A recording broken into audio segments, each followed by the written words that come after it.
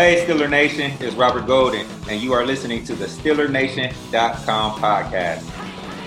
Hello, Steeler Nation, and welcome to your SteelerNation.com podcast, sponsored by Total Sports Enterprises. I'm your host, G. Stryker. With me is Steeler Nation contributor and host of the Personal Foul podcast, Colton Gasser. Colton, how are you doing, my friend? I'm doing great, man. I'm doing great. Glad to be here and ready to talk some more Steelers football. Couldn't be better. Awesome. And we have plenty of Steeler football to talk about. You and I were just touching base on this before we came on live, but I think the first thing we should start the show off with was what an incredible weekend for Steeler Nation. I mean, number one, just owning the Hall of Fame game, but then having 5 Steelers inducted into the Hall of Fame this weekend. How did you feel about it? How did the speeches sound to you? Who are you starting off with? For me, I got to start off with my man, Alan Faneca. It's my favorite player ever, so I got to start off with him. His speech was impactful. I mean, they all were. They're all great in their own rights, but just him talking about his struggles with epilepsy and just how that didn't bother him and that didn't stop him from getting where he wanted in his career and life. And he just – it was awesome. Like, if you didn't shed any tears watching any of these speeches from Cowher, Troy to Donnie Shell, Stefanicas, I mean, geez Louise. And don't forget Nunn as well. It was just a great weekend, man. But for sure, I got to start off with Faneca. I mean, that was awesome. And I had some people messaging me. They're like, did you think Troy could talk that well and like the big words Troy was using? I think Troy made it a statement that he may have been quiet on the field, but he has plenty of knowledge, and man, his speech was awesome. And just the way he talked about the black and gold. Yes. My favorite part of that was to gain the respect of players before you. And if they said, you can play with us, that just showed how big he loved the Steelers. And same thing with Faneca's speech too. He was like, thank you for the Jets and Cardinals, but Steeler Nation, baby, you know what it meant for all these guys that got put in, Cowher included, family. They all these family. That was it. All of them said family at one point or another in that speech. Yep. Cowher said it. Yeah. It's awesome. I wish I was there. It just, oh my gosh. I can't wait to go to Canton. I was there 2 years ago. Can't wait to go back now, man. Added all those Steelers, and I can't wait. Yeah, well, but what a great weekend just to be there. And like Bill Nunn also, like, obviously he was posthumously put in, couldn't really do a speech, but it's still freaking incredible that 5 Steelers got recognized this past weekend. Bill Cowher as well. It's just such a fun time, and just all those terrible towels waving in Canton, Ohio. You could tell the reactions when the Steelers got on the podium. They felt like they were back in Pittsburgh for one last final game. And you can tell, like, Bill Cowher was visually emotional watching the Steeler faithful spinning the towels. Here we go, Steelers. It was really just awesome to see as a fan, as a terrible towel waver myself, that, it just how impactful it is and how close it is to Pittsburgh. Canton's just right down the road. It's a fun trip for Steeler fans, and there's a ton of Steeler fans right there in Ohio as well. Yeah, and it was probably one of my favorite parts of Cowher's speech was literally when he mentioned how Troy and Faneca and 2 guys he drafted going in the same day as him. That's wild. It's just really crazy. 2 guys you drafted, and the more and more you think about it, guys that we're talking about that will be in here future. Figure Hines hopefully gets in there one of these days. He deserves to be in there as well. Figure you got Ben. They talked very highly of Tomlin. I feel like I heard Tomlin's name twice. Yeah. And Colt, Cowher already pretty much said in his speech that Tomlin's already a Hall of Famer, alluded to, the next Hall of Famer, and just passing down the torch to the next Hall of Fame. And that was a nice allusion to what Tomlin has already accomplished right now. 2nd most wins all time, this point of his career, to second only to Marty Schottenheimer, who also should be in the Hall, who Cowher referenced, Cowher is from the Schottenheimer tree as well. So just an excellent, just football knowledge just raining down upon you from all over the place. And there were good speeches all around too. I enjoyed Jimmy Johnson's, even though he's a Dallas Cowboy and he beat the Steelers in a Super Bowl. But I mean, you got to respect the guy for what he put together. He built a team out of a crap franchise and built a powerhouse, the three-peat champions. So, you got to give credit where credit's due. I just wish we could have stolen one of those from him. I just wish the speeches were a little bit longer too. I feel like it's like a shame to cut. Again, Troy's not a long talker. Same thing with Faneca. Yeah. Cowers could have been a little bit longer also, but Peyton Manning, that would have been wild to see him. He could have talked for 20 minutes. I think it's a shame that they had these guys on a time limit here with 9 minutes or 10 minutes, whatever it was. Yeah. I think they should have made some exceptions. You're going into a fraternity. These guys should be able to talk about their careers. Peyton said it best. I don't have 10 minutes to talk about my career. Right. So I just loved all the speeches. But I mean, they were trying to do the thanks too, in the underneath ticker, so you didn't have to thank everybody. So I saw that going across, and when Bill Cowers went across, I'm like, holy crap! It's every single player that Bill Cowher went with, because I'm like, Amos Zaraway. They got freaking Josh Miller, the punter, on there. I'm like, hell yeah, Cowher. Yeah, I didn't see the ticker. Yeah, it was going across the bottom of the screen live. Bill Cowher thanks all these people, just so he doesn't have to do it for every single one. But every single player that played for him, I think, was on that ticker. I just love seeing the Steelers players there. Also, guys, just they're representing Faneca. I know the offensive line was all there. Same thing with Troy. I saw Ike, Harrison, all those guys. Right. It's awesome to see all of them there. And man. Porter, I think Porter's going to be a Hall of Famer. I think he deserves to be in the Hall, not only for the work he did in Pittsburgh, but the work he did in Miami. He killed it in Miami for 3 more years after he left Pittsburgh. And that Harrison was too, man. Harrison was great, man. So I know a little sour at the end there with the way stuff handled at moments, but yeah. But Harris is like Lloyd. Too. They were the best outside linebackers in the league for 5 years. So it's tough to get in when you're an all-time great for a short period of time, unless you're Terrell Davis running for Denver Broncos. That's the only one that I know of that got in off of a 5-year window career that had just an awesome 5 years. But we'll have to see, aside from the original players where they could just get in just from playing back then in the day, if they were really good players. Because stats weren't as important back then, and it was a young league. And you're hey, I remember that guy. Let's put him in the Hall. Okay.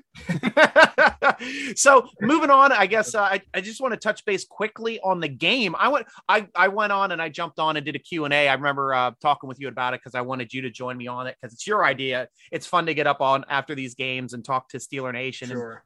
And Steeler Nation had a ton to say after the game. So Steeler Nation, thank you so much for joining me after the Hall of Fame game against the Dallas Cowboys. We covered everything, the entire game, punters. I mean, I'm excited for it. Look at me, like I say, I'm built like a punter. That's why punters excite me so much. Hey, I could play in the league. I told my dad we're at the Guns N' Roses concert. Otherwise, I would have jumped down with you. Right? Yeah. How was the concert? It was great. So Axl Rose was there as well. Yeah. And Slash, so they got back together. Oh, they were rocking. Oh, that's great. That is great. Yeah, otherwise I would have jumped down with you. I'm like, I was telling my dad, I'm like, the MVP of the game was Presley Harvin. I'm like, he was disgusting. Right. I'm like, Dad, this is great. We got a steal here at this pick. It was the sickest game I've seen in my life from a Steeler punter. His first game ever in a preseason game. 4 incredible punts, 4 completely different punts. Done completely different ways with completely different strategies. All 4 were huge successes. And I'm psyched. I screamed. I actually the only time I screamed the entire first half was the punt that they downed at the 1 yard line with the backwards kick. I was out of my seat. I was like, yes. I couldn't say the last time I've seen a punt at the 1. I'm like, oh my gosh. Yeah. I mean, we get close with Barry a couple times because he has that Aussie roll, but his hit the 1, but they don't stick. They tend to still go forward just a little bit, but he still does a good job. I mean, I love his. I can't diss the Aussie roll because that's what it's for. That's your guy. You love the Aussie. You love. I do. Aussie. Oi, oi, oi. Get Energizer. Oi. Right. Back in Black. AC/DC. Oi. There we go. Oi. Oh my gosh. But yeah. When I watched the highlights of the game, people hammer Mason. It's the first game. You're not going out and seeing him throwing 40-yard bombs every single play. That's not how preseason works. Yeah. Same thing with Haskins. He had that one shot play. That was kind of it. Otherwise, it was kind of just seeing the field, getting pressures, getting the ball out of his hands. we didn't see any mistakes out of those guys. Would we have liked to see them play better? Sure. So I'm excited to see Haskins and those guys Thursday. So I'm going to the game in Philly. So, no Steelers attire needed for that one because, it's not going to be a fun time dealing with the Eagles fans with that. But right. Yeah. Oh, and that's a great – so you're going to the Eagles preseason game in Philly? I used to live in Philly for 13 years, and it seems every other year they used to rotate and go back, and I used to go to the ones in Philly. Philly is the only freaking place on the planet where you will go to a preseason game and you will get harassed by their fans. I'm not dealing with that. I was in the upper level sitting there watching a preseason game and somebody's throwing peanuts at me from behind. I'm not dealing with it. And I'm like, I turn around. I'm like, it's a freaking preseason game, you Nimrod. Yeah, I don't disagree. It doesn't matter. And then I caught a peanut and ate it, and they thought it was freaking hilarious. So. Yeah, I'm not dealing with that, but I'm excited to see those guys play Thursday. So I'm excited, man. It's preseason football. You get to see guys that you don't really expect to see in the regular season. You hope you don't see, but you see the guys that are going to take over hopefully in the future. You saw Highsmith do it last season. He played that first game, had that spin move sack. So he's getting the reps in without playing too much. And I'll tell you that this game, you had so many different outside linebackers making plays in that game. Besides Marsh looked awesome. Like he looked great. Like a lot of people were crapping on him for last year. Yeah, he didn't get in the full thing. He looks like a completely different human being out there. He had a great pressure. He had a forced fumble, a sack fumble on another play, but he also met Highsmith in the backfield at the quarterback on his sack.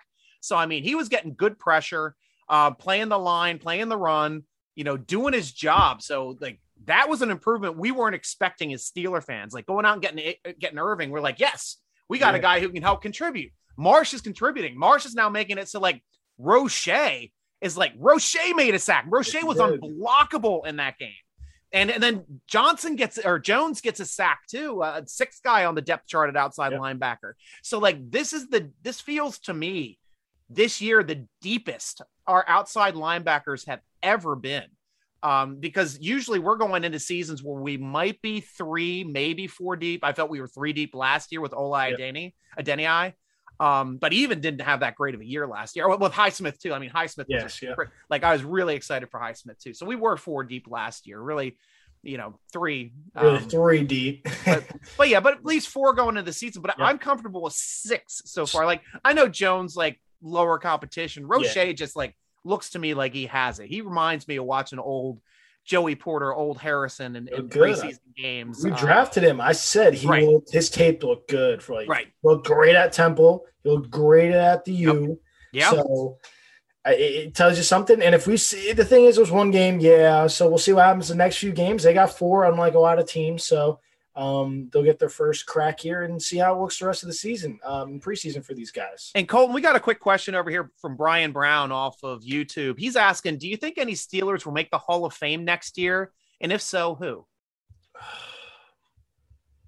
There's no Steelers that are eligible that come up next year that are like right to your mind. Right off.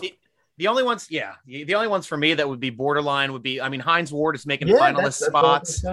The other one now that might have a legitimate chance here, Brian, I think is LC Greenwood getting in as a historical player. And the reason why he is starting to shoot up in people's minds for making the Hall of Fame now is they finally tracked the stat of sacks in the 70s. And he led all of the Steeler curtain in sacks for all of the 70s. He was the sack machine of the Steeler curtain. Never got recognized for. People that watched it knew he was a Hall of Fame player.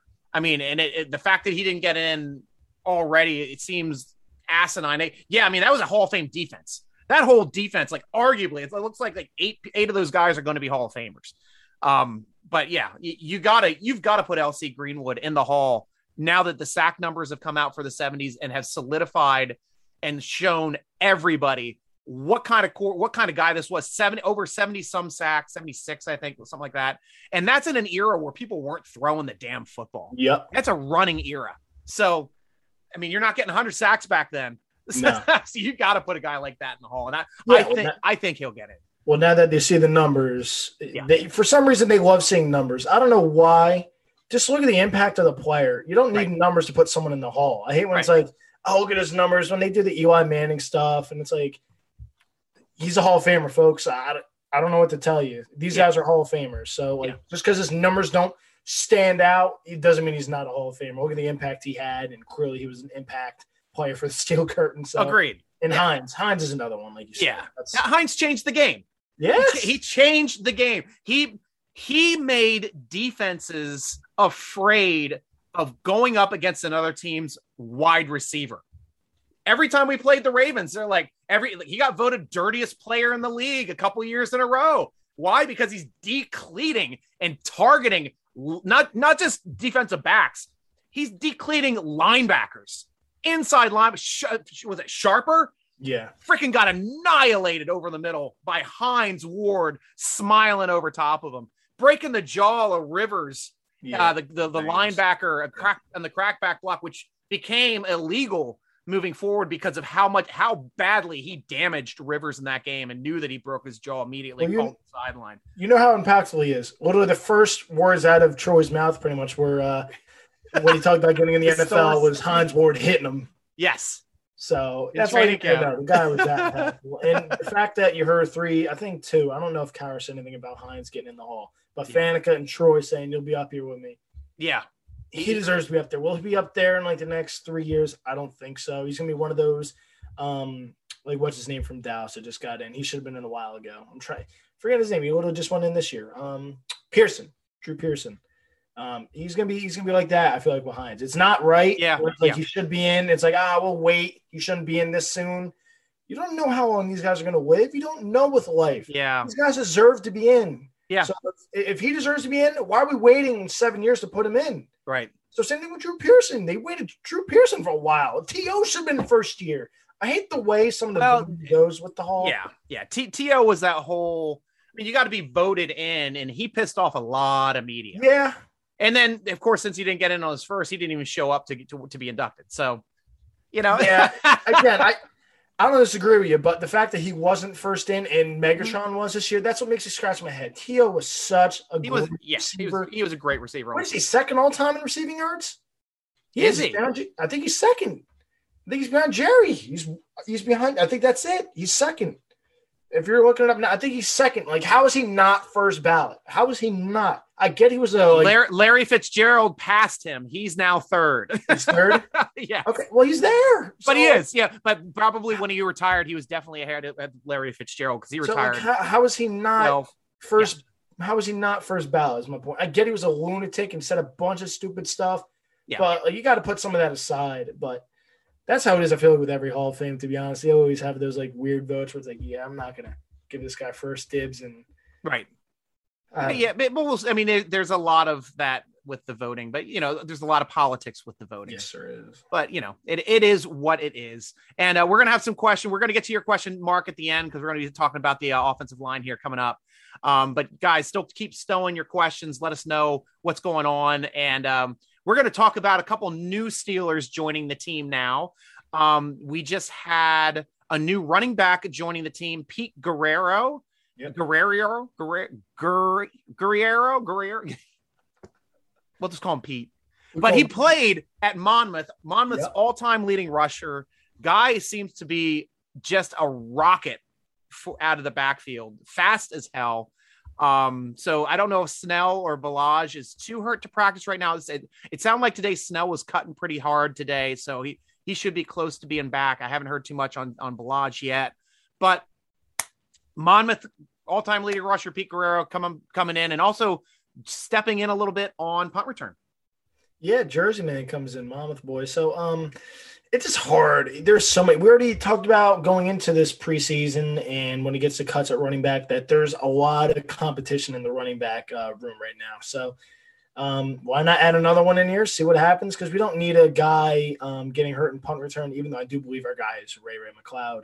Yeah. Yes. So I love what we talked about it last year. I loved what he did until he lost that confidence. Right. So I think that is our guy. Hopefully he keeps that confidence up. Yeah, he'll come. Hopefully, he'll come back fresh with that fresh appeal. I hope he doesn't change and just revert to being Mr. Hyde as opposed to crazy ass Dr. Jekyll on the field. That's what I like to say. He was great. It was he was he fumbled that ball, and then like against the Ravens, and then like he was very like scared to do anything for some reason. Yeah. I'm not. It's just like you hate to say stuff like those moves, like it doesn't really make me excited because the room is so deep. Unless we see something crazy from him in preseason, where it's like, okay, this guy's got something. So he really is with the Jets. I don't really think there was anything much of that. Oh, nice. Yeah. In fact, the Jets running back room was very light last year. So yeah. Makes me think he could have got some playing time and he really didn't. So the Jets running back was light last year when they had Le'Veon Bell in the backfield. That guy's good. I like that Le'Veon Bell guy. Why don't the Steelers pick up Le'Veon Bell? Oh, where's the Le'Veon Bell going? Oh my God. We're not getting Le'Veon Bell, people. Yinzers, we ain't getting Le'Veon Bell. No, we don't need Le'Veon Bell. We've got like 3 guys on the roster right now better than him at passing and catching. I'd take Bellagio over him. I'll take McFarland over him. Hell, I'll take J-Sam over him right now.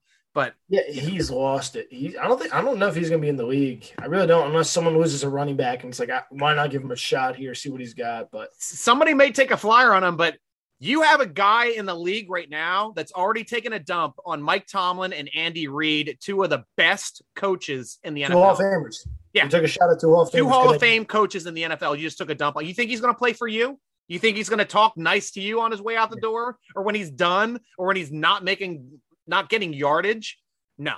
Yeah, it makes it very difficult to bring a guy like that into a running back room. Yeah, no, I agree. I agree. Sure. So a couple other extra pickups that have happened here in the last couple days. I know DeMarcus Acey and Anthony Coyle were placed on the injured wave list last week on the 4th. Steelers signed defensive back Lafayette Pitts. Haven't heard too much about him in training camp yet. I do know Pete Guerrero got some rushes today. He ripped off a 14-yard rush, according to Alex Kozora, who is awesome. Training camp diary over on the Depot. The guy is like I say, he's a treasure for Steeler Nation. If you want news to know exactly what's going on in training camp, there's no better read than Alex Kozora's training camp diary. Honestly, got to read it. We also signed guard Malcolm Pridgeon today and waived injured defensive lineman Calvin Taylor, who's been hurt for a bit. I had him tracked on the injury list for quite some time. So a little bit of motion around. Like I said, injury wise right now, we're starting to get fairly healthy. Ray McLeod is out with a right leg. James Washington just hurt his right leg yesterday in practice, so he was held out again today. Kellen Ballage has been hurt with the lower body since the Hall of Fame game. Hasn't really seen anything from him. Antoine Brooks also has a left leg injury. And Stephen Tuitt, we don't really know if he's injured. We don't really know if he's still dealing with, the stuff with wasn't his brother that died earlier this year with the hit and run. So, mental headspace, letting him ease back into it. I don't know exactly what's going on, but the Steelers are a family organization. They're going to take everything mental and physical health into account before letting somebody come back. Benny Snell, though, he's been out for a while. Today he was seen cutting and running hard, so it looks like he's pretty close to returning. And then I want to talk about TJ Watt, because everybody else is good. Everybody else is back in practice, but including Kevin Dotson, guys. A lot of you guys on Steeler Nation still like losing your crap about Kevin Dotson. A lot of people saying, oh, he's going to be a second stringer. He's not good, or he's taking a back step. Coaches hate him. Today was his first practice. Today was his first full practice. And anybody want to argue with me about him taking second string reps in his first full practice can go ahead, but I'll make a monetary bet with anybody that wants to take it. I will take all bets that he will be starting week 1 in the NFL. There's no way he will not be the starter at left guard, in my opinion, unless he's hurt. He was even announced on the depth chart. He's the starting left guard. So right, yeah, that was the new. Exactly, great point, because the new depth chart just came out today and had Dotson listed as the starter. You're right. He's the starter. There's no reason for him not to be. What is there? Could there have been stuff that they weren't happy with him, and now this made it look like even more true? Like, oh, this is true. Stop. The guy's been banged up. Like Tom was actually like, yeah, he's awful. Like, and then all of a sudden comes out today he's a starter. Like, stop. You guys like. Yeah, and that's what felt like to me. Like too, it was less of Tomlin throwing shade at a player because it's something he doesn't do. But he's more like throwing shade at the reporters. Like, how are you going to be on first string if you're not practicing? Because he hasn't practiced yet. This is his first practice was today. I think it might have been a shot at like a reporter. Even like Kate said, like, do your job. Like do some of your reporting stuff. Like I've been hurt. Like I'm not quick gonna walk right in camp. Like, yeah, you're starter now. Like you got to get back into the ease of things, especially in camp. So the one thing I wanted to talk about Malcolm Pridgeon. He was an old OSU player and used to play with Haskins. He took 2020 off because of COVID reasons, but the guy is a high level player. Wasn't drafted, so it'll be interesting to see if he can show anything and maybe stick on the practice squad. Yeah, I mean, figure Ohio State does pump out some offensive line. The Big Ten, right? So it doesn't hurt to take a shot, especially with a guy Haskins familiar with, because who knows if he's the future or not? We'll see. So it doesn't hurt bringing a guy like that. Yeah. Dotson to start. Hey, how you doing, Kenny Beamer over there on YouTube? Good to see you as well. Ray is awesome. Mark, thank you. Yep. Good to see you as well. And we're with you, Job. Yeah, the LC Greenwood should be in the hall. Next thing I wanted to talk about, and it's something that's not really being reported on, maybe a little bit, but TJ Watt. I mean, he's in camp. He's doing his workouts, some light stuff, but he's not taking part in any of the practices between the whistles. And what we're seeing here, in my opinion, is the first soft holdout in Pittsburgh Steelers history. We have a player that is waiting for a new contract, completely healthy, does not want to get injured, does not want to put himself at risk until he is able to sign that contract and able to go. As soon as he gets that ink and it dries on the page, you'll see TJ Watt back out there in the field. But to me, this was really interesting to see a player that's still, quote unquote, you can see this in the vidcast, holding out by being at camp. And that, to me, that's a team first mentality that shows you the correct way to deal with a holdout, to still be part of it, to still know what's actively going on, what strategies and schemes are being implemented, so you know what's going on, but still just not putting yourself at risk until you're finally signed. Nice, staying in shape. He's been working out. If anyone's paid attention, it's like you said, it's the correct thing to do. He's around the team still, so he's not thinking about himself, but he is to an extent, because as anyone would, you're not going to go out there, go balls to the wall, and God forbid get hurt, and then you're screwed of a contract where it's like you got to wait a year to get paid. And the Steelers are going to take care of him. So there's probably some little minor tweaks going on with this contract, what they're going to do with it. He's going to get signed. There's no way the Steelers are going to play around with this. And the fact that they're going all in, they need TJ Watt. Don't freak out about it, but he's doing it the right way, like you said. I love TJ Watt for a reason, and this fan base loves him for a reason. And he's shown how to be a true professional, hang around their team, and just not put himself at risk. Keith Butler, I believe, came out and said, I don't blame him at all. He's doing the right thing. So, if you were to ask any players on the roster, I think they would 100% agree. We saw the same thing with Le'Veon Bell. Let him get his bag. They're all like, pay them in. Yeah. He's doing it the right way. He's in camp. He's there. He's a presence.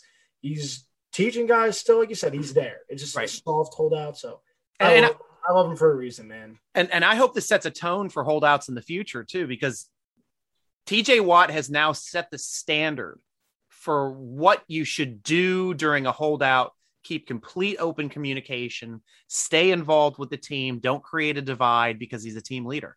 And that's, to me, like anybody else in the future, Minkah Fitzpatrick, keep your ears open for that. He's the only person I think that's even close to would be put in a holdout situation right now at this point, because he's definitely not being paid his worth yet, but hopefully he will. And hopefully the Steelers will be making him a very rich contract here soon. Steelers take care of their guys, man. Look they do. Look at the history. They know, figure they chose Antonio Brown over Mike Wallace. Yep. That was the correct decision. Yep. Maybe towards the end, was it not the correct decision? Sure. But at that moment in time, absolutely was. He was clearly the better receiver than Mike Wallace. They were smart with the Le'Veon Bell. They tried paying him, but they don't guarantee money. And I don't disagree with them. And Right. they made the correct choice. He hasn't been good anywhere he's gone. Yep. So the organization makes the right decisions, and they pay their players. TJ getting paid. Don't overreact, Steeler Nation. We're fine. He's doing the right thing. I love him for a reason. So I want to touch base on this depth chart a little bit, just going over it from SteelerNation.com or Steelers.com, the mothership. So over at Steelers.com, like we said, pretty much there's no big surprises on offense except for one. And the one surprise still has at center J.C. Hassenauer over Kendrick Green, which, every single snap that I've seen in training camp, every single snap in the whole first half of the game last week, it was all Kendrick Green taking the team 1 reps. J.C. Hassenauer is still playing. He's still on the field. And he played the whole second half of the last game, but he's taking second team reps in practice. So that's one that we may see a shift here from Kendrick Green and from J.C. Hassenauer to Kendrick Green being the starter sooner rather than later. But yeah, other than that, that's like the only big thing that shoots off the page for me. Everybody else starting wise, like even having inside linebacker Spillane being there with Bush, I think that's pretty much going to be it starting off. No other big surprises. It looks like you're keeping Cameron Sutton as the outside right cornerback and Antoine Brooks Jr. as the slot, the nickel corner for starting ahead of Arthur Mallett. We'll have to see if that shifts moving on. We'll have to see if somebody else can pull from Arthur Mallett. He had a tough game his first game. Hopefully he can improve. Obviously I like Brooks. Then the other one, the last thing I got to talk about is special teams, still listing Jordan Berry above PH3, or as one of our awesome Steeler fans, I forget her name from Facebook during the Q&A after the game, dubbed him Biggest Kickus. And that's the best nickname, in my opinion, for Presley Harvin III. That is great. Well, I've seen stuff where reports with Ben and Kendrick Green doing I don't know if it was after practice or whatever it was, they were just pounding out snaps and it was perfect. Wow. They were great. Wow. So I do think that's going to be your change. I think they're going to get him under center here, and I think that's going to be their guy going forward, and that might be their next 53 for the next 10 years. Wow. Yeah, right. And that's crazy because thinking about their last couple centers, I think they picked them both as first rounders. Webster was a first rounder. Was Dermetti Dawson a first rounder? I don't know. I have to look that up, but I definitely know Pouncey was a first rounder. Oh, no. Webster was not a first rounder because he was the 74 draft. He went in like the second or third round. And I know maybe it's a fourth, but he's one of the Hall of Famers from the 74. So he definitely was not a first rounder. I'm going to just I'm looking it up for you. Butcher Dermetti Dawson's spelling of his name. Second round pick. Yep. Okay. Then I'm fine with that because Kendrick Green was a third rounder, and then that would make Mike Webster third, I think. Second or third, you said. Fifth round pick. That's right. We're awful.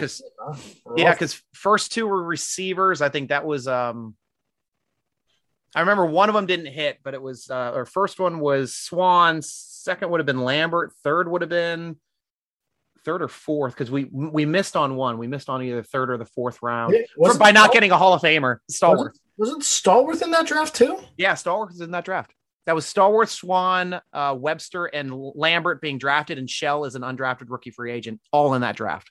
It's kind of nuts, isn't it? Crazy. And that's when drafts are 18 rounds long. So undrafted, 18 rounds long, pick up a guy undrafted, makes the team, becomes a Hall of Famer. That's insane. Absolutely insane. Yeah, I do think Kendrick Green is going to be that starter. I think that's going to be your change. Right. Before week one, and clearly Presley Harvin. I think he's going to get the nod. How do you think they're going to do the next game? How do you think they're doing Philly? You didn't see any Jordan Berry that first one.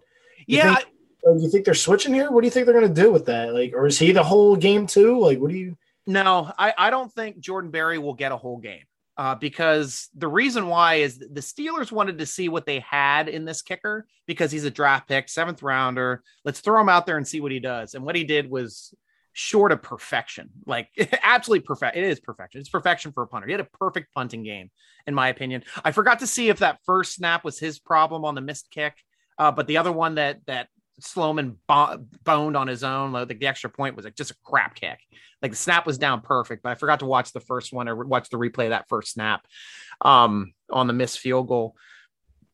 But holding is a big part of that job too. And as long as he can hold that football as well as Barry, and he's a bigger frame, he can go up and get the ball higher than Barry can. So, you know, that's really the only difference you'd have between the kickers, because Steelers have been looking and giving Barry big competition these last couple of years in camp. Barry won out, 2 and 3 years ago. Last year, he lost out to Colquitt. And then Colquitt sucked, and they brought Barry back. And they're like, okay, we made the mistake that time. Our bad. Barry, ring, Barry. Yeah, it's the Steelers. Yeah, remember when we replaced you with the son of a bad punter on the Steelers 70s team? Because nobody could kick in the 70s. Everyone in the 70s sucked. Like, oh, we got the Colquitt, bro. We got the son of Colquitt out there kicking. Go Yinzers, here we go. And then, of course, he kicked like his dad, because they can only kick like 30 yards back then. 40 yards. Bad, man. But did he get picked up again by the Chiefs, though? He did. I think he was in the Super Bowl last year. Oh, shit. Yeah. But still, I mean, good, not great. But still, brought Barry back. But now it's like, if it's close, I was saying it since they drafted Percy Harvin. I said, if the competition is close, they're going to go with Percy Harvin just because of the value they're going to be saving on the salary cap. Going to be saving $1 million. So that's a no-brainer. And right now, I'd say he's ahead. He's got a stronger leg. He's got a higher hang time, and he's making every kick. He had a coffin kick at the 1. He had a directional sideline kick out of bounds at the 11. He had a high, just like bomber drop at the 11, 10-yard line with 3 Steeler gunners there. And then you had the low liner that bounced. That was a forward roll kick that hits the ground and bounces right off the return. That was gorgeous. I mean, I don't know if it was a miss kick, but it's still like the result ended up being amazing, because it didn't obviously go as high as far as what he's expecting, but to have that forward roll just hit him, and you could tell the strength of his leg, because it hit that punt returner hard when it bounced off of him.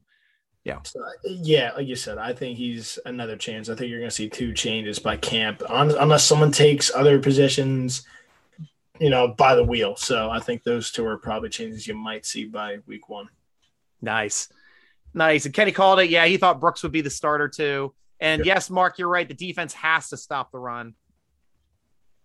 And Blake, I'll get to your question here in a little bit. We'll talk about that soon. He's got a question on Washington. Thank you very much. Carlos Goncalves chiming in from Venezuela, our Venezuelan Steeler Nation faithful person. Lead us over at SteelerNation.com. Hello, Steeler Nation. Kudos to Stryker. Post-game podcast was great. Awesome. We're going to be doing that a lot, Carlos. Going to be doing that a lot. So everybody tune in on all of our channels, Twitter, Facebook, YouTube. We're going live after the game every week. I usually put out something just before the game quick, just to go over the game quickly and then just highlight the fact that we're going to be talking after the game. And that was a lot of fun last week. I think I was on for like 45 minutes. It was a blast. Absolute blast. I was jazzed. I love the post-game stuff. That's where people go. Where do people go to vent? Is social media. Exactly. Why not join on the live stream, drop the questions, whether it's good or bad? Why not? All right. Now we got some tough decisions here at a couple positions. And I want to go over this with you, Colton. We've got a lot of running backs, probably only going to keep about 4 or 5 of these running backs. Obviously, Harris seems to be a lock. Seems like McFarland is going to be a lock as well. Now it comes down to Snell, Ballage, Jalen Samuels, and Guerrero. And now that the new guy being Guerrero jumping on the team as well. And we also have that Brooks Jones, I think, is another running back too. Yeah. So we've got probably 3 more of those guys out of Snell, Ballage, Sam, Guerrero, Brooks Jones. Who would you keep out of those 3? I think Kalen Ballage is one for sure, especially with the pass catching ability. I think that's guaranteed. You saw how explosive he was, I believe, for the Chargers last year, filming for Austin Eckler. Good call. So I think he's a lock as well. Yeah, I think also seems to be our best blocker for pass rush, for pass defense, to being that extra blocker in the backfield on the blitzes. So that's a big part of his game. Sure. Unless Benny Snell has to have a good camp and a good preseason. He has to. Yeah. Or he might get left off. And we love Benny Snell. We love Benny Snell football.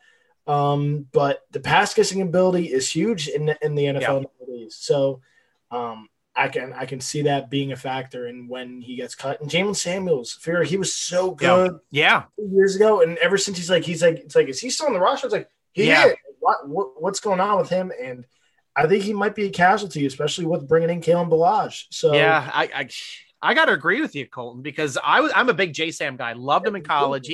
He came out. I thought he was going to be a slot receiver. He had so many receptions in college. But the guy just seems a little bit slower this year. He can't get to the edge like he used to. He's not as quick in short area quickness after he catches the ball or gets in space anymore. And he seems to be going down kind of easy. So I don't know if he's dealing with a lower body injury or just trying to play through it. But right now, he just does not look like the same player that we saw the previous 2 seasons. No, I think he might be one of those also. So, all right. So now we've got a tough position, and this is a position that we usually only keep 4 players, and that's outside linebacker. And like I said earlier, I think it's 6 deep. We got Watt and Highsmith locks. Irving is probably a lock just because we brought him in. Marsh, we thought was going to be on the fence, but now it looks like Marsh, Roche, and Jones. Who do you keep out of those 3? You can keep one. It's gonna go probably Roche. That's her draft pick. I think Roche, especially he's looked good. So I think that plays into a factor. That's their draft pick. I think he's got a lot of upside. I was huge on him on draft day. I think Roche might get that nod. So, and then Melvin Ingram clearly is there. So probably Roche, unless they make us, something different. They keep Cassius Marsh. I think it's that's where I'm like, this is an apples and oranges thing. That's a 4A, 4B situation. And I've got to lean, like, as much as I was down on Cassius Marsh last year, this year, he's looking like a new man. And I've got the edge to Marsh right now over Roche.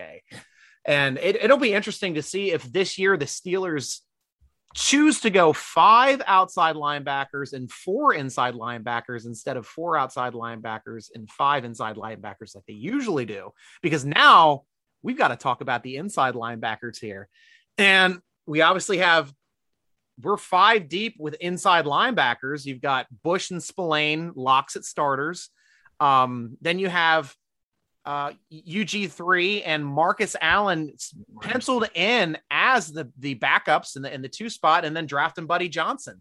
So out of Ulysses Grant, Marcus Allen, and Buddy Johnson. Did I say Ulysses? It's Ulysses Gilbert. Yes. Damn it, I always do that. Ulysses Gilbert, Marcus Allen, and Buddy Johnson. You can keep 2. Who are the 2 you're keeping? I think Buddy Johnson, again, draft pick. Wow. Yeah. I think Gilbert's out.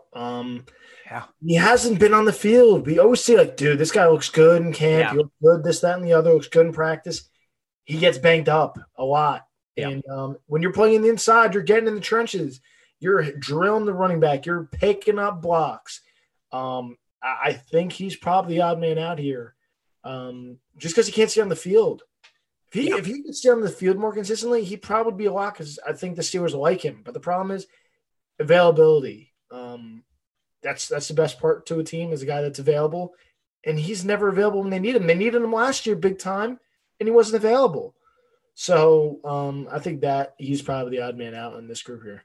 Nice. Yeah, I can't disagree with you there. I think that is solid reasoning. Now, the last position that I wanted to talk about is defensive line. And defensive line, we usually keep 6. I think we had 7 last year, because the 7 that we had was Hayward, Tuitt, Alu as the starters. Wormley was backing up at end. And then you had Davis and Buggs competing at backup nose tackle, and also subbing at an end. And you had Mondo in just about everywhere. I love and at fullback, in at end, in at center, and on kick coverage. The guy was just like, that was a guy that just would not let himself not be on the game day roster. And I really was impressed by that. And that's the reason why Bugs was kind of sitting a lot last year too. And Davis had a couple days on the bench too. But Loudermilk, a new guy into the mix here. So to me, it seems like Wormley, Davis, Mondo, Bugs, and Loudermilk, you got to cut one of them. Like, who are you cutting? I think it comes down to Bugs and Davis. That's what I think it's kind of easy money. That was the battle last year, and I think it's going to be the battle this year because unless the kid in camp, the rookies don't do well, look absolutely horrendous. I'm forgetting the kid they drafted like 2 years ago at edge. They cut him right at. That wasn't he in the 7th round, the Alabama kid? Yeah. They cut him. So unless and he didn't look good in the games, nothing. So if Loudermilk doesn't look good, then it's an easy decision. But they usually give the benefit of the doubt to those rookies that they drafted that they're usually going to hang around camp, at least practice squad. I think Davis and Bugs is your fight. Bugs, again, made a huge play with Lamar Jackson in that game last year. I remember seeing highlights of that, and I think he posted something about it, how big he was on that play on Lamar Jackson's 4th down scramble to try to get a first, and he didn't get it because of Bugs' big play. I think it comes down to him and Davis. I think with that fight you saw last year with those guys on the sideline, I think he gets aggressive in camp this year because these guys are fighting to make this roster. Nice. And Steeler Nation, it is now time for questions from Steeler Nation. Keep chiming in, getting your questions in. We're going to start rolling down, and I'm toasting you, Steeler Nation. My beer tonight is I'm having a National Bohemian because we had crabs for dinner, and no beer goes better with blue crab than good old Natty Boh. Having a Natty Boh down there in Baltimore, that's what we drink. And when you're in the Baltimore area, you got your Natty Boh right there having a Natty Boh. So cheers, Steeler Nation. That's a Baltimore cheers from you because that's where I am, unfortunately. But from enemy territory, from me to you guys, cheers, Steeler Nation. Thanks for chiming in. Really? I'm going to have to give that a shot. You say that goes good with crabs. See, I'm going to have to give that a shot. Oh, perfect. So does PBR. Like any good light beer going with that Old Bay mixed in with the blue crab and that sweet meat. Yeah, it's perfect. It's a perfect compliment. Honestly, I'm gonna have to give that a shot. So first question we had in here from Mark Kane, and he was over on Facebook, and he was asking, do you think the offensive line will be good enough this year? Go Steelers. I think it's going to be better than it was last year. Figure KD gets another year. Again, Zach Banner's back healthy. Hopefully he stays healthy for us this year. Dan Moore looked good too, man. Oh, wow, he looked good in that first preseason game. And then Chooks getting back to his side that he's more comfortable at. I think they're better, and figure you're seeing stuff out of camp in Baltimore that Al doesn't look good. He's just getting beat left and right. Yeah. So I think they're gonna be better. Why wouldn't they be worse? Like how they couldn't be as bad as they were last year. Yeah. So I think they're better this year. And they're younger. And Blake with a good question here, and this has been talked about on Steeler Nation as well as with us over in the threads with the writers and contributors. Blake asks from YouTube, what do you guys think of the possibility of Washington getting traded? Well, Tomlin kind of stomped that one out that Washington hasn't requested a trade. So I don't know if that was maybe the Steelers getting that one out because I don't think Washington's that kind of guy to go out. So no, I don't know if that's the Steelers. Just like sometimes a team will really say something stupid like that just to get some phone calls where it's like, all right, that's a pretty good deal. I'll take a second for Washington and send him on his way. But at the same time, Washington might be the guy next year. So he might be. You're right. Yeah, if they don't find a way to re-sign Juju, though, honestly, with all the money they have next year and Juju taking a pay cut this year to stick, I think they're going to find a way to keep Juju next year. I really do. I'm disagreeing with you. Yeah. But, Washington getting traded, it stinks because I think he could be really, really good somewhere else. The problem is he's the 4th best guy. It's a good problem to have when you're the Steelers that he's your 4th best guy. Yeah. But he's not a slot guy, so you don't have to worry about him with Juju or Ray. Claypool is more explosive down the field. Right. Deontay Johnson's probably their best route runner and overall receiver, in my opinion. It's just really hard to get him in the game. So, and it's one of those, you got to give him a rep or two. Do you want to do that, though? Like, are you taking a Claypool off the field? Are you taking a Juju or Johnson off the field? So it's like, take Ray off. They play 2 different positions, so it's not easier said than done. It's like, taking Ray off. So it's kind of hard finding a way to fit Washington into the game. Again, if they're going to have the struggles like they did last season with some of the receivers and the drops, then Washington gets in. But it's like you hopefully don't have that problem this year. So it's just hard finding Washington on the field when he's the fourth best guy. And that's he's probably the second or third best guy on other teams. It's just how deep the Steelers receiving core is. It is. They've been drafting incredibly well. And it's what they've always done to Steeler Nation. Steelers will always go through a draft, pick up one or two guys. And they do it just to see if somebody sticks, if it adds some depth, and they just always go through every year. And a lot of the times, sometimes they don't stick and sometimes they do stick, but this was a situation where they went bang, bang, bang, bang, win, win, win. It was Juju. Then it was the Washington. Then it was Claypool back to back to back. And you had three great receivers in that run. And then Deontay Johnson, then Claypool. Sorry. Yep. Yeah. So it's like 4 years you hit wins. In a row, 4 years in a row, you had winning starting caliber receivers. So when Claypool got drafted, obviously that Z receiver became tougher for Washington to keep getting reps because he had a ton of snaps. He just wasn't getting his yards per snap is abysmal.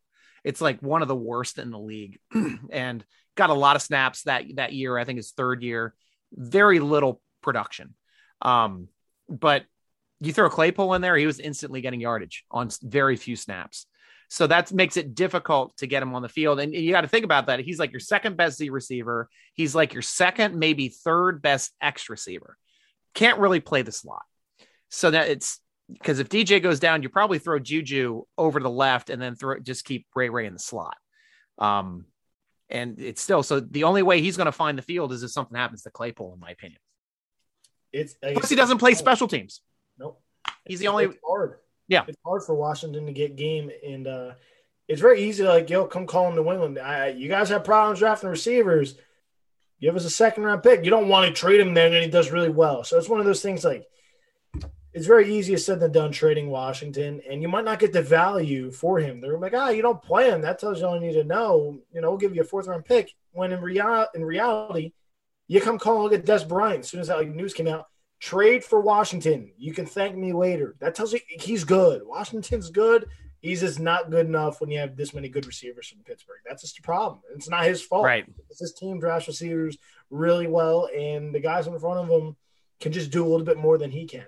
Yeah, if all of the Baltimore people lament the fact that the Steelers can draft receivers, we lament the fact that they can draft cornerbacks. I mean, it's just they're geared for defense, and they know how to coach up on defense, and they have the right guys for their system, whereas the Steelers have a marquee quarterback that can always deliver the football and elevates the play of their wide receivers, unlike over on their side of the field where they have a nice running back who throws the football.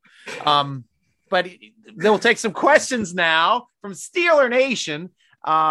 We had Drink Iron City over at Steeler Nation. We talked about the Dotson comment earlier in the show, so that was one thing that we don't need to get to. He asked, Presley Harvin III will be meet our new punter or Barry has staying power. I think we alluded to that too. My vote's Presley's on the team. He's a fan favorite. He's a camp darling.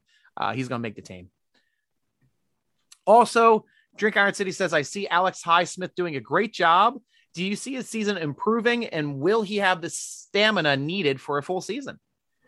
I think he's going to be really good. He's probably going to be better in the next year. Experience. He had the fact that he had that good of a first season compared to guys like Bud Dupree in his first few seasons for sure. He's only going to get better. And the fact that he's learning from, if not the best edge rusher in football in TJ Watt, and he brings in a veteran who's really good and has been really good for a long time in Melvin Ingram. Right. He's going to be really good. And the fact that the stamina, it looks like they're pretty deep where they can give him off a snap or two if needed. And he's a young guy. I think he's going to be plenty fine. That's why he's our guy. That's why we love him, man. Love some Highsmith. He's going to be great for the Steelers. I agree. And this is a situation where I was excited last year watching him flash in preseason games and in regular season games too. And now he's even got a few more pass rush moves. He's gotten a little bit stronger. He's gotten a little bit quicker. A lot of people, like when I was talking to, just had my interview with Lewis. Yes. Yeah. Lewis Riddick. And we were talking about, and he said, look out for Highsmith. Highsmith is going to be the breakout player this year. And I agree with him 100%. Yeah, I think he's showing he's putting in the work. He's got TJ that's able to push him, and hopefully they can push each other, because TJ and Bud worked awesome the first 10 weeks of the season last year. And, Bud dropping was a big reason that also led to our fact that our defense did not do as good of a job as locking everybody down, and we couldn't keep winning games. But man, Highsmith was kind of thrust into action too, and he did well.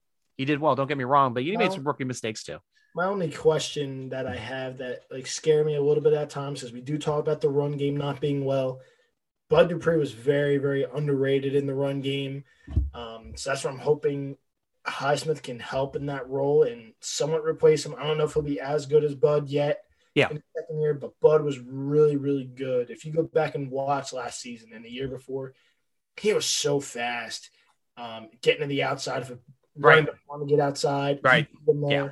So you could not get outside of Bud Dupree if a play was going to the outside. He was always bouncing that guy inside or making that tackle. I just hope he doesn't get caught up inside. I hope he learned a lot watching tape with Bud, what he did and what TJ does. Yeah. So, and Melvin coming into, I think that helps. That's my only concern. It's not really a concern. That's the only question I have regarding Highsmith this year. Yeah. I just knew how good Bud was in the run game, and it was really underappreciated because he's an edge rusher. He's not really supposed to be known for making plays in the run game, but he was huge for the Steelers. So I'm hoping Highsmith can fill in that role. But for me, I have no questions about Highsmith. You saw how productive he was year one. He's clearly better year two, and he made a nice mark in the first game. So I'm excited for him. And I'm with you. Bud Dupree has a high ceiling, one of the highest ceilings I've ever seen out of a player. But Alex Highsmith has a high floor. And for a guy coming out of Charlotte, having a high floor was insane. I was like a 3rd-round draft pick. And man, what an impactful player to get, Claypool in the 2nd round, Highsmith in the 3rd round, and a draft where he did not have a 1st rounder. Just that kind of talent dropped to us. It was freaking amazing. Absolutely amazing. People question that pick, he's from and then the 4th round was McFarland and Dotson. Gosh, what a draft. Yeah, they had a great draft last year, but what really drove me nuts were people he's from Charlotte, played nobody. He dominated Clemson. Yes. Dominated Yes. them. Yes, so let's not act silly about that. Go back and watch the Clemson tape. He absolutely dominated Clemson. So I knew from day one this dude was going to be disgusting, and he did well above what I thought, especially when he was thrown out there. And, again, he's only going to get better. And good luck, folks. We're going to have a nice tandem here, hopefully, for the next 10 years with him and TJ, hopefully. Nice. I'm going over to YouTube comments over here. Kenneth Beamer. Kenny, tell me too, write me back here. I want to know which handle you are on SteelerNation.com because I know you, but I don't know your handle. I haven't equated which handle you are yet. How are we feeling about Cam Sutton on the outside? I love it. I just hope they leave him there. Colton, your thoughts? Yeah, he's really good in coverage. I like the way he is in coverage. He looked really good in the slot at times in coverage. I thought he was a better cover guy than Mike Hilton. Again, people just thought he was just a blitzer. No, Mike Hilton was actually pretty decent in coverage as well. But I think Sutton sliding outside, it's what he's wanted, and he's going to go up. And I think it'd be a good tandem with him and Joe Hayden and Desir. I think he'd be really good as another guy that could step in, give Joe a blow or give Sutton a blow. I think Sutton's going to be just fine outside. We'll see what happens. It's his time to shine. Let's go. Let's see what you got. That sounds sexy. Phrasing. Yeah, but I'm with you. Aside from the fellatio, I'm definitely down with with his ability to be able to contribute and step up on the outside. Even though he's 5'11", he plays bigger than his size, to tell you the truth. He's very good at attacking the football, making sure he's getting his hands in there and driving to the ball. His wingspan's pretty big. I think that's what gives him an advantage. I think he's got really long arms. I saw him make a play last year or the year before. I'm like, dude, this guy's got huge arms. Right. It reminds me of the one dude from the Lakers. I'm like, dude, his arms are ginormous. I think that's what also allows him to play the outside. He can hand check if he has to, and he can get his hand in there if someone's a little bit ahead of him. So I think he's gonna be good. He showed sparks in coverage last year for them. I think he's gonna be just fine.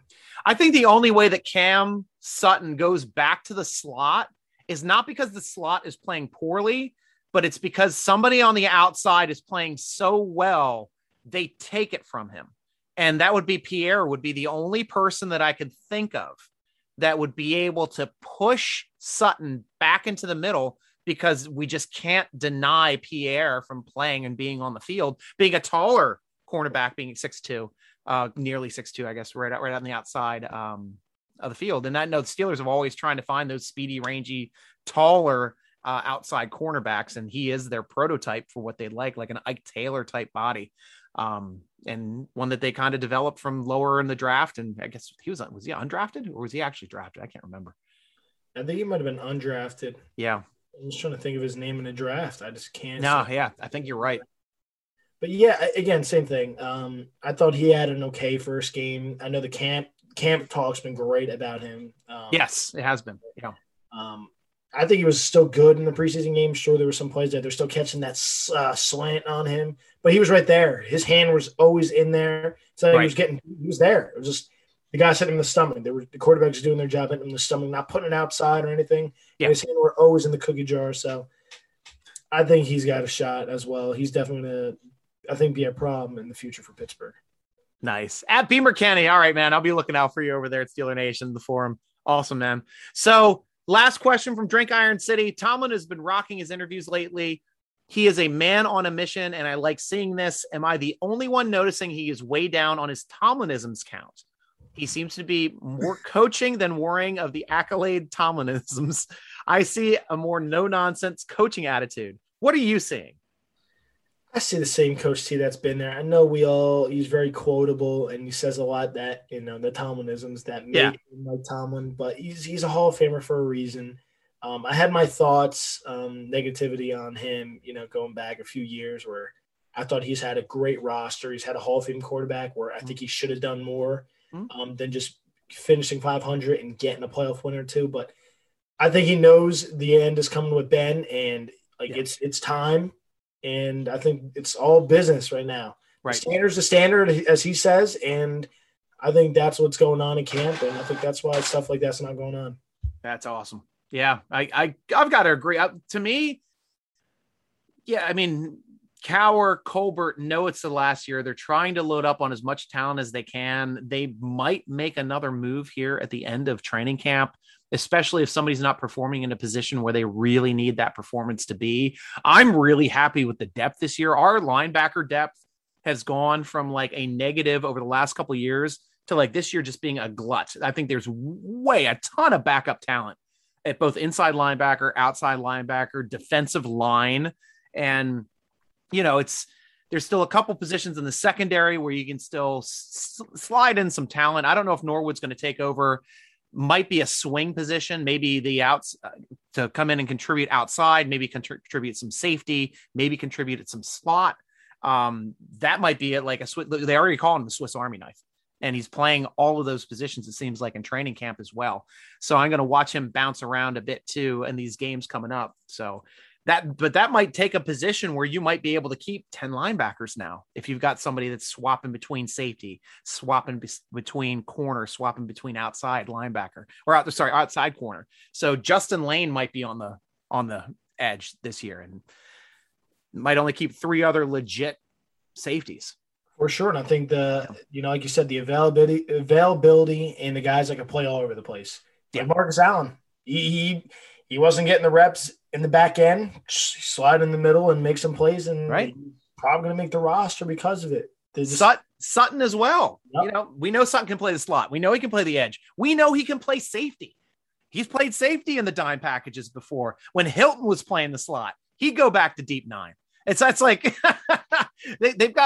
they've gone and completely changed their whole philosophy. Fitzgerald as well can play freaking anywhere he wants. Guy's super talented, but they have definitely changed their philosophy on how they want defensive backs to be diverse in their ability to move to different locations, to give different looks, to hopefully confuse these quarterbacks and get turnovers. And that's the way too. And figure, what's his name on the line? I'm forgetting his name. You mentioned before how you played fullback. 99. I'm forgetting his name. Mondo. Yeah. Henry Mondo. Yeah. Where you can play everywhere. So you try to make the roster any way possible. And the more diverse you are and the more you can do, it gives you an edge over someone else. Look at the resume. He can do this. The other guy can't. And it gives you a plus going into the cuts. So yeah. I think their priority right now in camp is just getting TJ done. I think that's kind of it. Cause as you said, they're so deep. Right. Watching the edge rushers, it's like, dang it, man. Like figure last year was like after Highsmith, what do you got? Marsh looked great at times. The guy that went to the Titans with Bud, I'm forgetting his name as well. You mentioned it before. Oh yeah, Olai Denny. Yep. And it's like he wasn't really deep. It was like, he's going to make the roster because he kind of has to. But I've got to put that in perspective too. Like if Ola Adeniyi was on this roster, I probably wouldn't have him in the top 5. No, hold on. I'll open the door for you. I'll open the door for you. Yeah, I mean, I'd have Roche over him. I'd have Marsh, Ingram, of course, Highsmith and Watt over him. Like that's how much this depth has changed from last year. Our 4th best offensive or outside linebacker this year might be our 6th or 7th. He'd be pushing with Jones to be the 6th best outside linebacker on this team. So really interesting stuff. And I haven't done any read up. I don't know if he's improved. Like this is just strictly going on what I remember he did last year and the previous years as a Steeler, not taking into account what he's doing this year at Titans. He always looked good in camp. Where it's like, oh man, this guy could be good. And then when he actually had those reps in the regular season, he didn't do anything with them. So I can't disagree with you on that. Right now, he'd be out the door. I'll open the door for you. You can, don't let the door hit you on the way out kind of deal with him. So especially how deep they look this year. I'm so excited how deep they are on the line. Both like literally rushers and on the front. I'm just really pumped. It's great having depth for once. Yeah. Don't really have to say that very often. Same thing on the inside because we really needed that last season. So so are you going to be at the Philly game this week? Yeah. Yep. Going Thursday. Okay. Cause there's somebody over here called Philly Flipper over on YouTube chiming in, said this dude's bangs are out of control. I'll put them suckers in the top 5. So Philly already in the house, throwing shade, having fun with Love us. it. Wouldn't have it any other way, would you? Right? Oh, I love me some Philly. Yeah, I lived up in Bucks County for 13 years. And, I love the Phillies. I even like the Flyers a bit. I'm one of the few people that can watch the Flyers and the Penguins, and all of my Flyers friends and the people I played hockey with in Philly can't stand me for it. But everybody else, that's just the way I am. I know Pittsburgh would probably hate me for it too, but I'm a Pennsylvania guy. Central PA. Jeez. I know. I'm a Central PA guy. My first favorite Pennsylvania hockey team, though, Hershey Bears. Hershey Bears, the first game I ever went to. Sucks that they're with Washington now. That sucks. Oh my gosh. See, you always have something for me. Every show, there's something for me. And that's what's great about you. There's always something that it's like Hershey Bears. Who would have thought the Hershey Bears would have came up in this conversation today? Right. And a little shout out to the Baby Pens in Scranton Wilkes-Barre. I used to go up to those games as well. But yeah, Hershey Bears is my first love. Got a Hershey Bears jersey. I got to get a Baby Pens jersey. I still don't have one of them yet, but I definitely want to get a Baby Pens jersey. So Colton, another freaking awesome quick hour with my partner in crime and co-host for the season. I love talking sports with you. Love anytime I can get you on the show. Obviously, you're going to be at the game, so you're not going to do a post-game comments. I'm going to be in the Philly area, I think, on Thursday night. Holy crap. So I'll be driving through. I might stop in for the game. But I'd like to get that Q&A done right after the game. So Steeler Nation, I'm planning on trying to get this Q&A done. So hop on all of the Steeler Nation channels, Steeler Nation Twitter, which is at Steeler Nation, Steeler Nation Facebook, facebook.com/SteelerNationCom, and of course, YouTube, youtube.com/Steeler Nation to do the Q&As after the game. Blast last time. Looking forward to this again. Colton, you've got to tell Steeler Nation how to follow you and how to follow that awesome podcast, Personal Foul Podcast, that you're on as well. Yeah, so you can follow the Personal Foul Podcast on Twitter at Foul_Podcast. Had Michael Burton on from the Kansas City Chiefs, former New Orleans Saints fullback. So it was great talking to him about playing with Drew Brees, now Patrick Mahomes. So that was exciting. But yeah, you can follow me on there, and you can follow me at The Real Sea Wagon. That's where I post all my Steelers content. That's kind of where I do all my Steelers talking and ranting. So yeah, that's kind of where you can find me. You can find the podcast anywhere on your outlets, Spotify, YouTube, Apple Podcasts, wherever it's there. So give me a check, and I'm always down to talk Steelers or whatever football, any sports. Right. I'm always down to talk sports. And you can talk with the best. I'm Colton. Love having you, man. I love being on here, man. Love talking the best team in the league, and just my favorite team ever. Love talking, man. Love talking Pittsburgh football. And this weekend literally got me so fired up hearing all these legends talk just about the neighborhood and the family of Pittsburgh. Yep. And I feel like every time I meet someone Steelers, it's family, man. I love it. And crap, Steeler Nation, I forgot. I have a podcast interview tomorrow morning, 10 a.m. Join me live across these networks again.